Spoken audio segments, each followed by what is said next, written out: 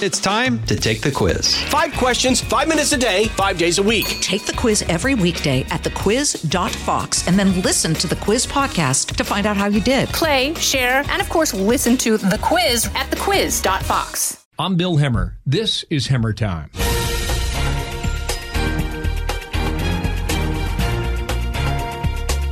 If you watch cable television, you undoubtedly know my guest today, Gordon Chang. Welcome. Thank you so much, Bill. You are an expert on Asia. You've written several books, including The Coming Collapse of China, Nuclear Showdown, North Korea Takes on the World. We have had a lot of developments, and I've labeled this Trump versus China. And as we work our way through the conversation, I think our audience will figure out why. Can you tell us today how this ends? I really don't know, Bill, but I do think that in terms of China versus the U.S., this is a long-term struggle.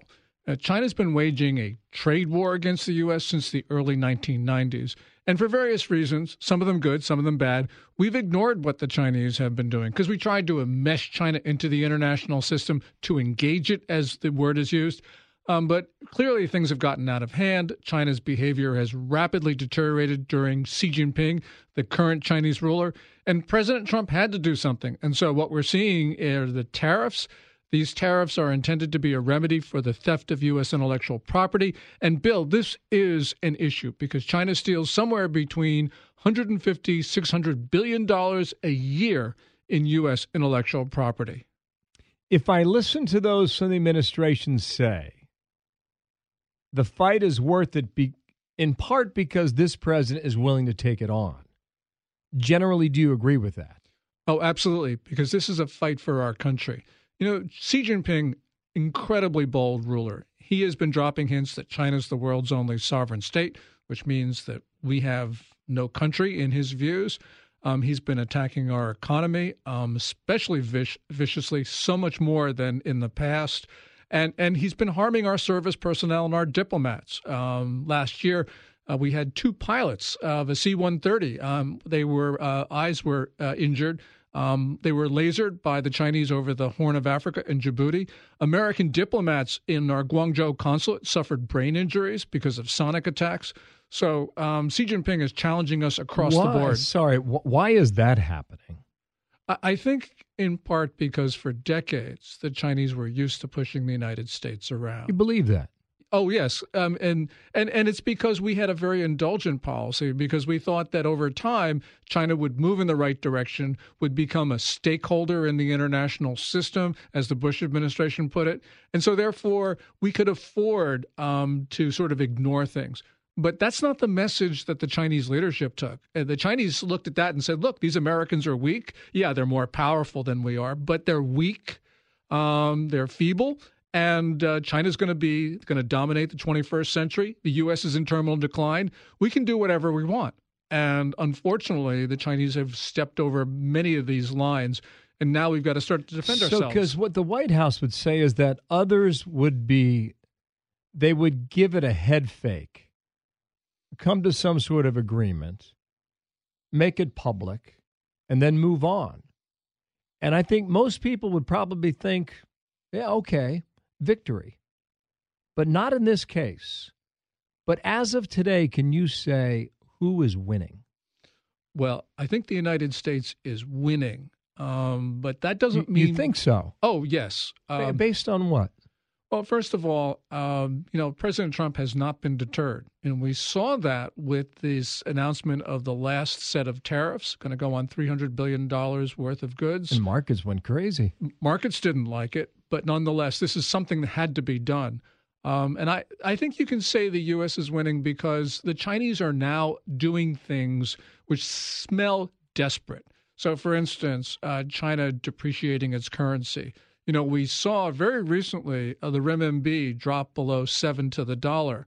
And that's a psychological barrier. Not for 11 years have they approached that limit and gone over it. And this is going to hurt China so much more than the United States. What's the effect of that if you devalue your currency? Well, it makes Chinese products cheaper. And it sort of nullifies, in a sense, the tariffs that President Trump is going to do. But a couple things happen. First of all, because China's depreciating its currency, its products become cheaper in the U.S. market. So effectively, they're bearing President Trump's additional tariffs. So when Trump says the American consumer is not going to pay, he's correct on that. But what these tariffs are doing in the background is forcing companies, Americans and otherwise, to take their factories out of China, because China is now viewed as an unreliable member of global supply chains. China spent decades trying to make itself look reliable. And so it became, as people say, the world's factory floor. You know, you had to manufacture in China. Well, now these factories are going to Vietnam. They're going to Central America. Few of them are actually coming back here into the good old USA. But the point is they're leaving China.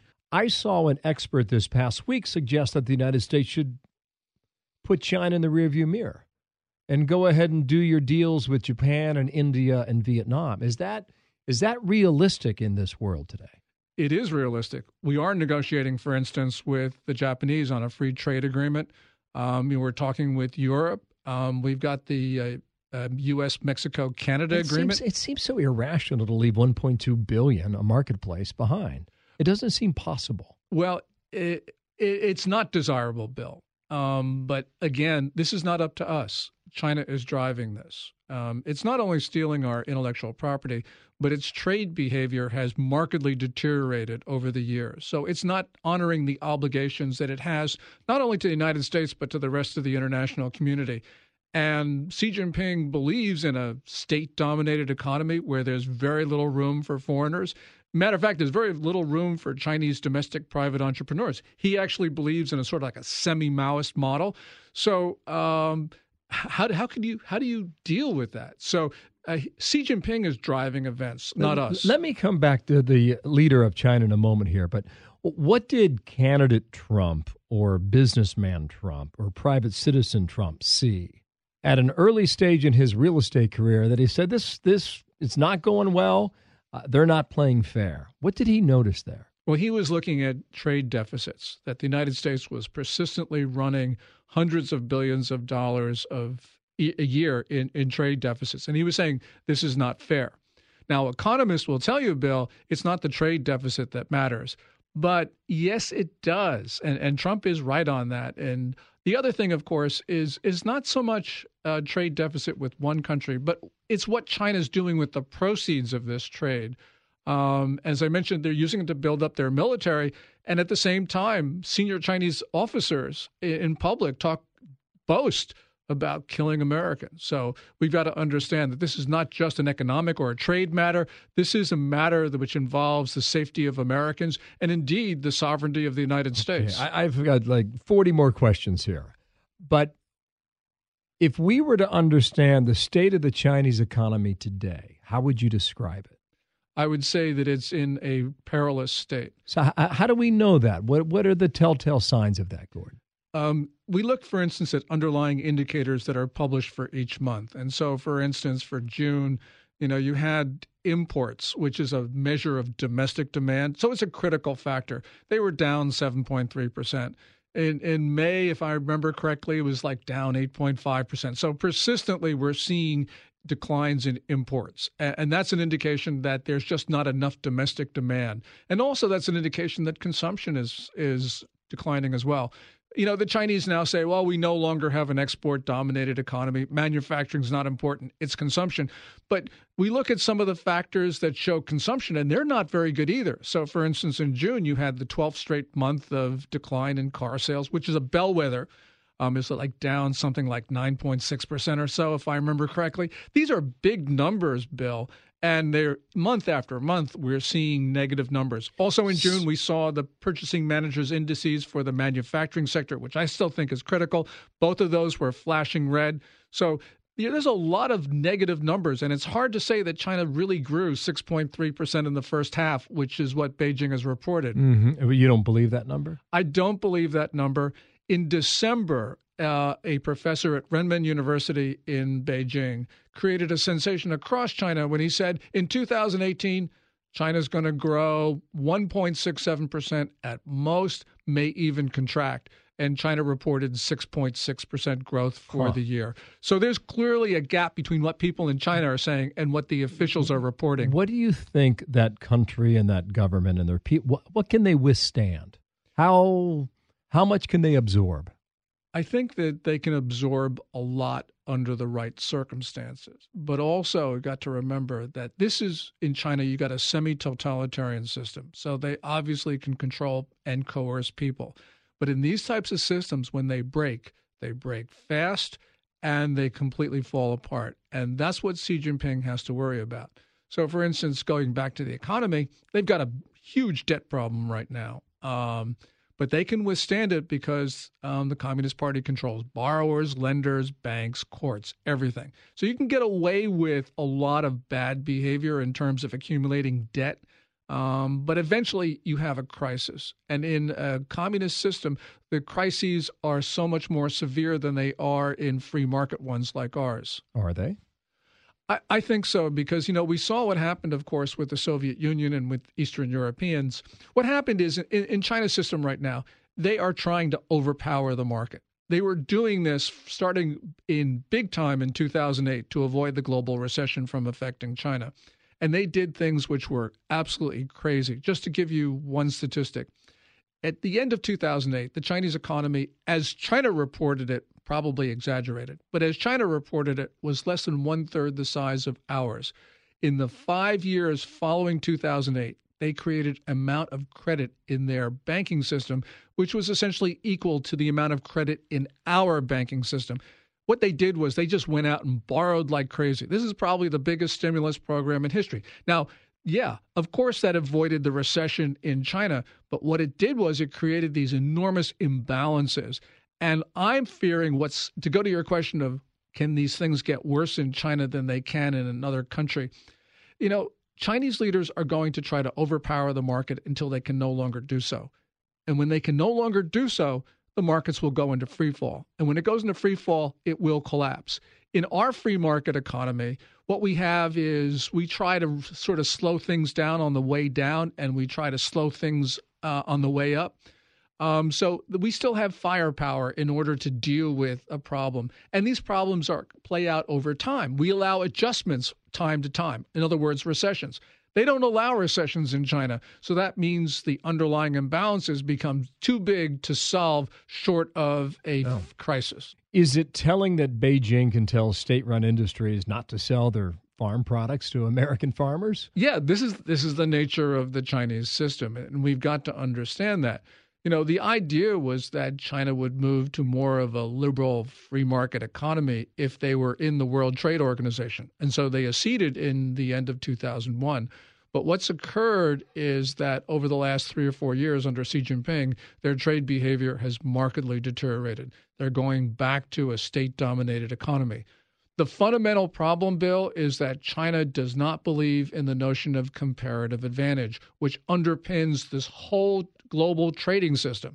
And now we have this big trader that is a state-dominated economy that doesn't believe in the principles of trade, and yet we trade with it. And that has been something that the Trump administration has had to deal with. Follow this question. In a democratic system, our system, is it set up in a way to do the job of taking on a communist powerhouse, knowing that we have elections every 4 years?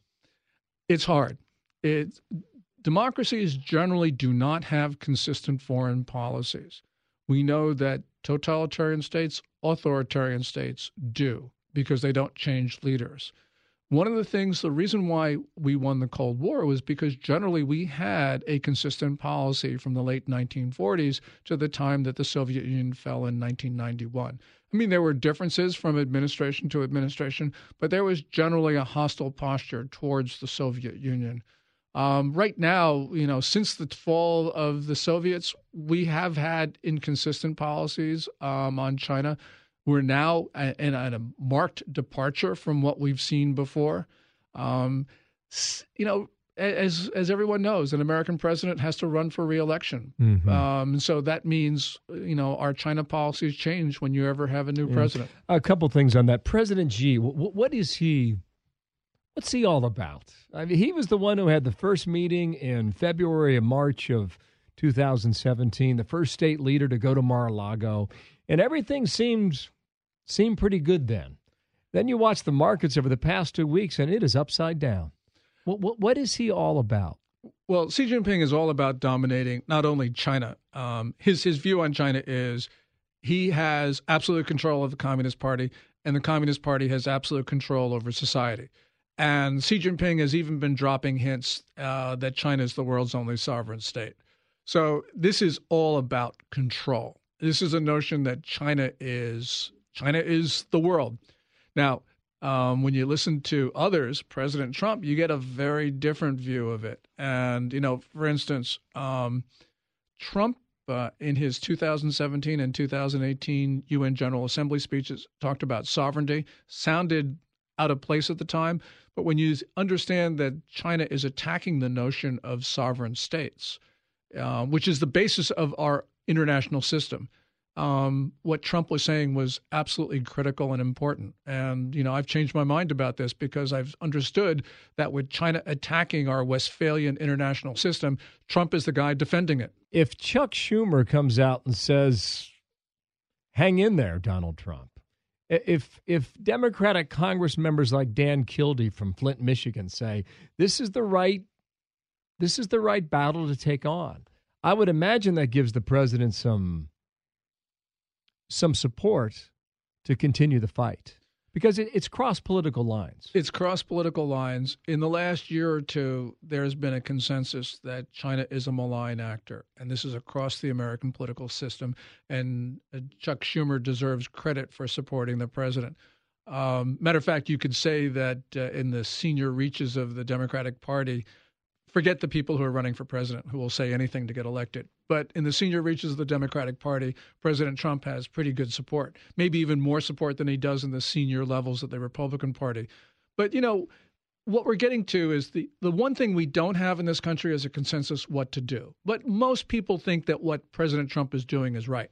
But we do have the consensus that we got to do something about China. And this consensus did not exist 2 years ago. Okay, that may be it. But is that solved anytime soon, or is this something that goes into the next election? Because at the moment, I believe it's the latter. Well, I hope it isn't. But what we're seeing, though, is that Xi Jinping is driving events. So this is not an issue where, Trump is basically reacting.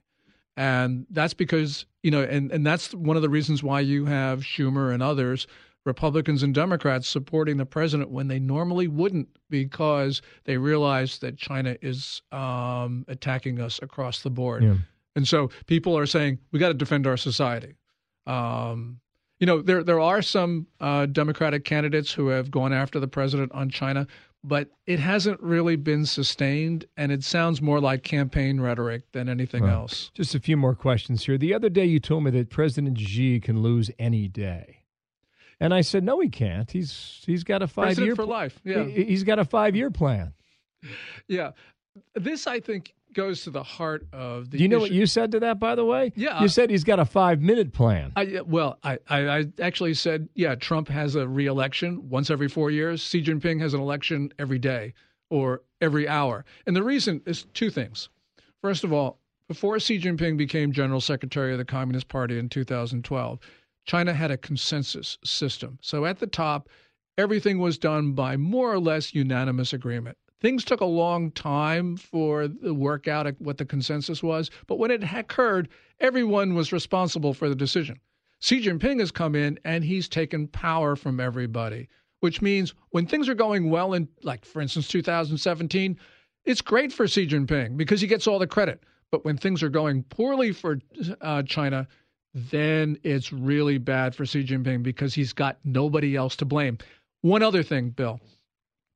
Under the Communist Party and Mao, who founded the People's Republic, it was sort of like no rules.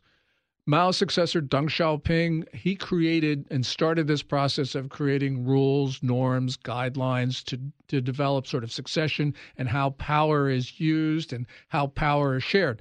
Xi Jinping has come in and he's deinstitutionalized the party by getting rid of all those rules, which means Xi Jinping doesn't have a 5-year term anymore. If his enemies come out of the woodwork because he fails on something, he can lose not only his position as general secretary of the Communist Party and president of the state, he can lose his freedom, he can lose his assets, he could even maybe lose his life. Are you suggesting that's possible? It is possible, especially right now. Number of Xi's policies are obviously failing. He's got, for instance, Hong Kong, which is in an open state of rebellion, maybe even an open state of revolution. Xi Jinping had the Hong Kong portfolio on the Politburo Standing Committee, which is the highest decision-making body in the Communist Party. In other words, the highest decision-making body in China.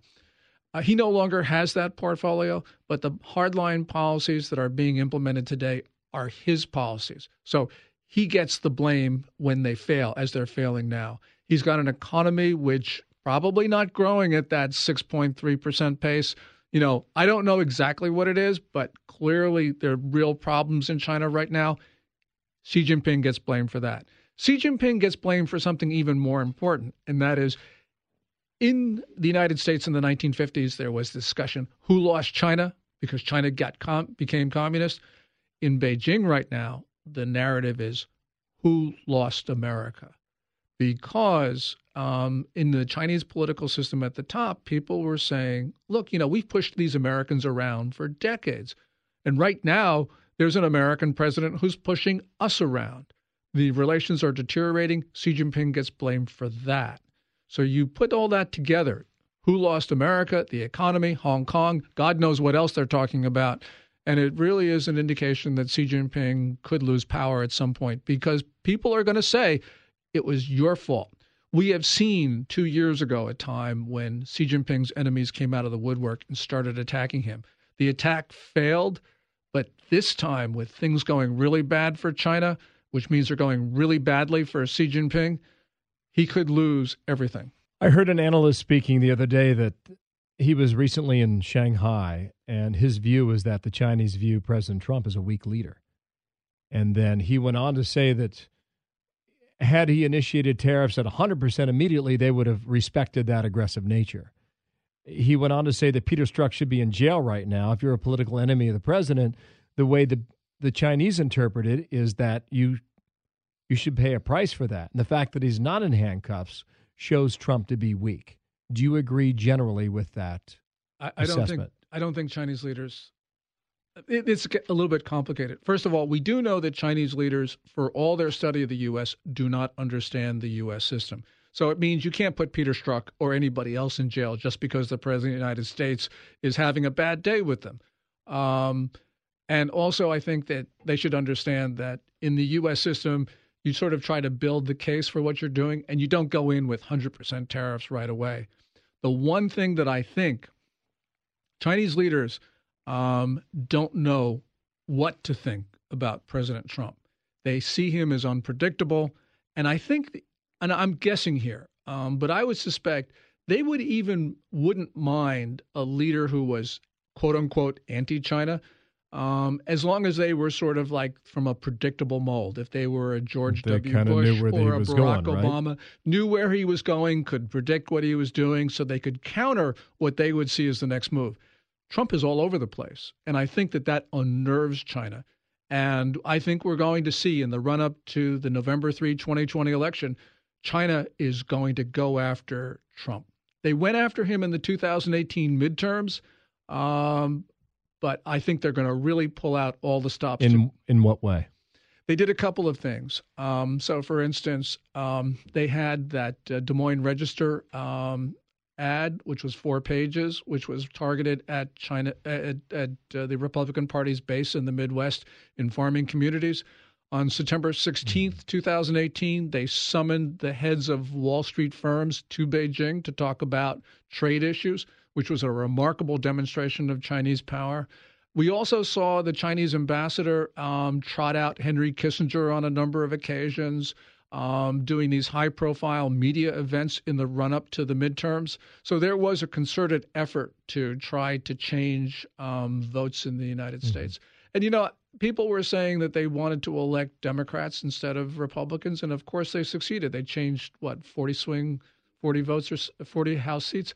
But what they got rid of Paul Ryan, who didn't have a thought in his head on China, and they got Nancy Pelosi, who, not a couple decades ago was actually in Tiananmen Square unfurling an anti-communist party banner. So I'm not so sure that they got, that they've It's very interesting, Gordon. The other thing you said, when you look at the objective metrics, we win. All right, so what are those metrics? First of all, we've got a bigger economy. Our economy last year was $20.5 trillion of gross domestic product. Mm-hmm. China claimed $13.82 trillion, but that probably was exaggerated. We have an economy which is not export dependent. China is. Last year, China's merchandise trade surplus with the United States accounted for 119.3% of its overall merchandise surplus. That gives us enormous leverage, Bill. You run through all of these things and you just got to say, the U.S. has got the cards. Remember, this is a trade war, people say. And in the beginning of this trade war, you heard so many people say, the United States got hurt so much in the Great Depression. Well, yeah, because we were the trade surplus country in the world, Bill. Yeah. Right now, we're the trade deficit country. And in trade wars, trade deficit countries win because we have very little to lose. Last year, our trade deficit with China, which was both goods and services, was something like $379 billion or so. That means we have a lot of imports that we can tariff. The Chinese don't have very many U.S. imports that they can tariff because we just don't sell that much to them, which really means that we've got a lot more in the way of things that we can make the Chinese hurt. We were told, you referred to this earlier, we were told that prices would go through the roof, and that has not happened. Correct. What explains that? First of all, Chinese producers, in order to keep their market share, have reduced their prices to offset the tariffs. And the Trump administration, in the first slug of tariffs on $50 billion of Chinese goods, chose goods that where it was clear that the Chinese would absorb the tariffs. And indeed, people have done studies and showed that more than 80% of the initial round of tariffs were absorbed by the Chinese. In other words, American consumers paid less than 20% of those tariffs. This time, President Trump's most recent announcement of additional 10% tariffs on $300 billion of Chinese goods, this is on consumer goods, where you would think that the U.S. consumer would pay these additional tariffs because these are consumer goods. What we're seeing, first of all, is the Chinese depreciation of the currency, which we talked about. That absorbs a lot of the cost because that means Chinese goods are cheaper. That means when they're landed in the U.S., they're not that much more expensive, if they're more expensive at all. And also, we know that some Chinese producers are being forced to absorb costs because U.S. retailers who have a lot of bargaining power are forcing the people who import goods to absorb the increase in costs. And I think that also the big box retailers with these very big margins are probably going to absorb something. But the most important thing, Bill, is that these tariffs are convincing factories to leave. And that means when 6 months, 9 months, maybe a year down the road, these consumer goods that have been hit by President Trump's most recent announcement of tariffs, they're going to be made in places other than China, which means that these additional tariffs just won't apply, which means American consumers aren't going to be paying more. Final question. In Trump versus China, as we call it, are you optimistic that it can be wound down to a satisfactory conclusion? I think it can be wound down to a satisfactory solution. I do think the president has the right instincts. I believe that he will do it, but it'll be a close-run thing. This is important. Sorry, what does that mean? I mean, I think that we are going to prevail, but we have very little margin for error, and we don't appreciate what the Chinese can do because the Chinese can now lash out. Xi Jinping has a very low threshold of risk. He realizes he could lose his life anyway. So why don't you start a war? Why don't you do something to sort of intimidate your opponents? Xi Jinping knows Mao. If you read through what Mao talked about and the way Mao interacted with other countries, it is really scary because we do not understand what Xi Jinping has in store for us.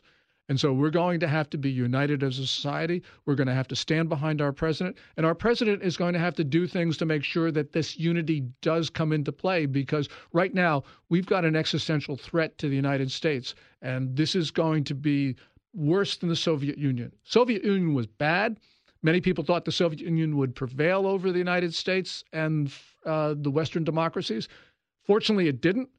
But the Soviet Union did not pose as much a challenge to us as China does.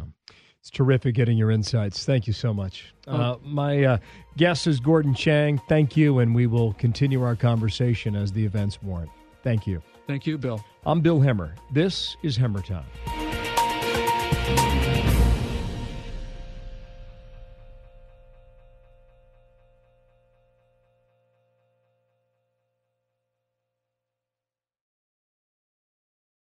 Hi, everybody. It's Brian Kilmeade. I want you to join me weekdays at 9 a.m. East as we break down the biggest stories of the day with some of the biggest newsmakers and, of course, what you think. Listen live or get the podcast now at BrianKilmeadeShow.com.